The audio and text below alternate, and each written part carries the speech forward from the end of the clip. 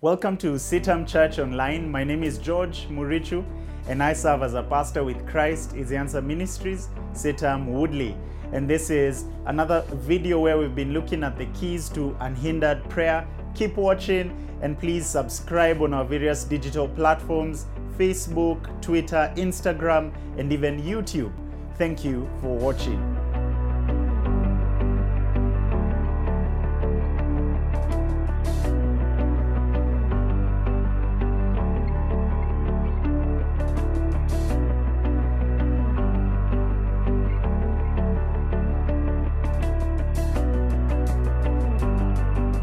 In our previous video, we talked about forgiveness as one of the keys that can help us experience a breakthrough in our prayer lives.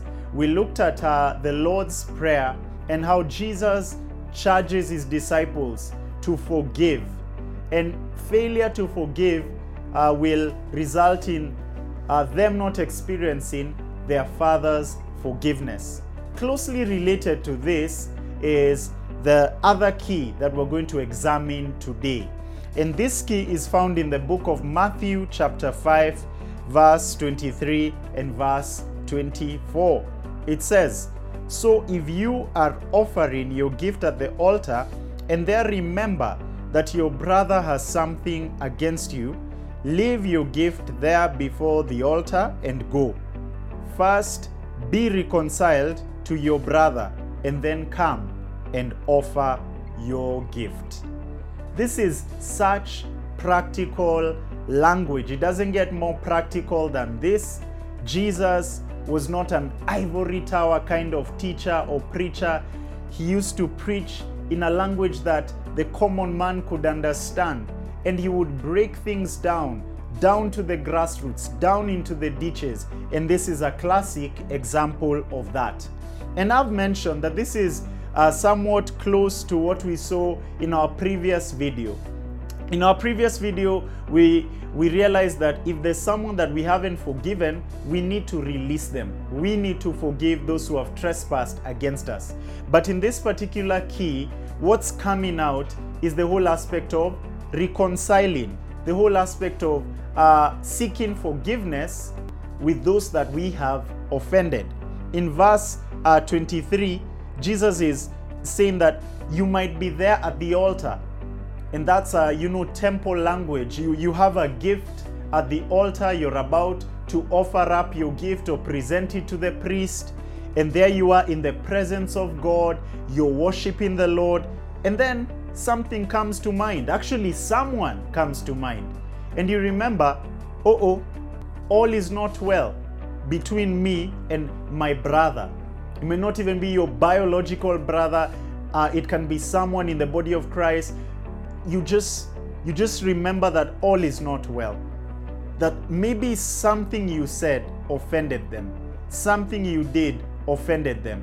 And as you remember that, Jesus now takes things to another level practically. He says, leave your gift there before the altar and go. I find this really counterintuitive, because if I'm there in the place of prayer, or if it's a Sunday morning and service is just about to begin, in fact the worship team is on the altar, they are just about to start the first song, and then I remember there's someone who is angry at me. I think practically speaking, in our times we would think, let me just finish with the service and then I'll sort out that later.